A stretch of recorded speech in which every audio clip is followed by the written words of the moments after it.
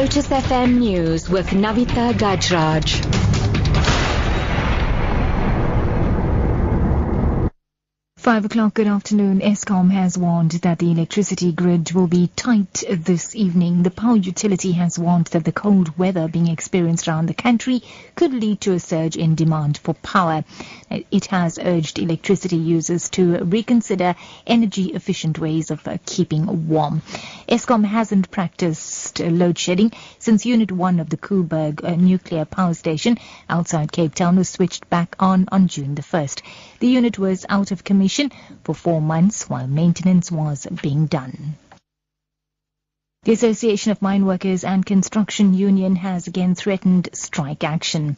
Last year, its members went on strike for 5 months at platinum mines, dealing the economy a blow. Now, AMCU leader Joseph Mathunjwa says they will launch a wildcat strike if rival union NUM and gold mining companies extend a wage deal to his members. He was addressing miners at Carltonville on the far West Rand. Under labour law, wage deals between the majority union and employers can be extended to smaller unions.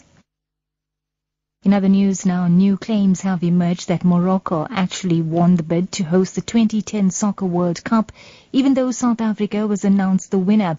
A British newspaper, The Independent, reports that secret videotapes show then FIFA Executive Committee member Ismail Bamji making the claim about Morocco's top spot to an undercover reporter.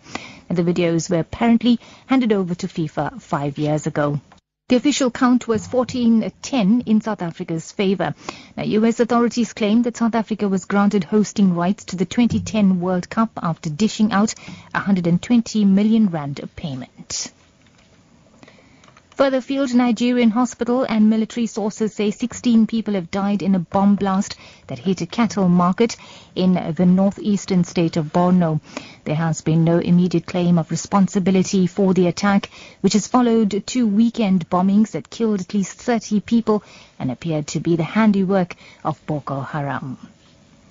And wrapping up, the fairest Cape with her globally recognizable landmarks and expensive seaside properties has been selected to feature in the world edition of the legendary Monopoly board game that is celebrating its 80th anniversary this year.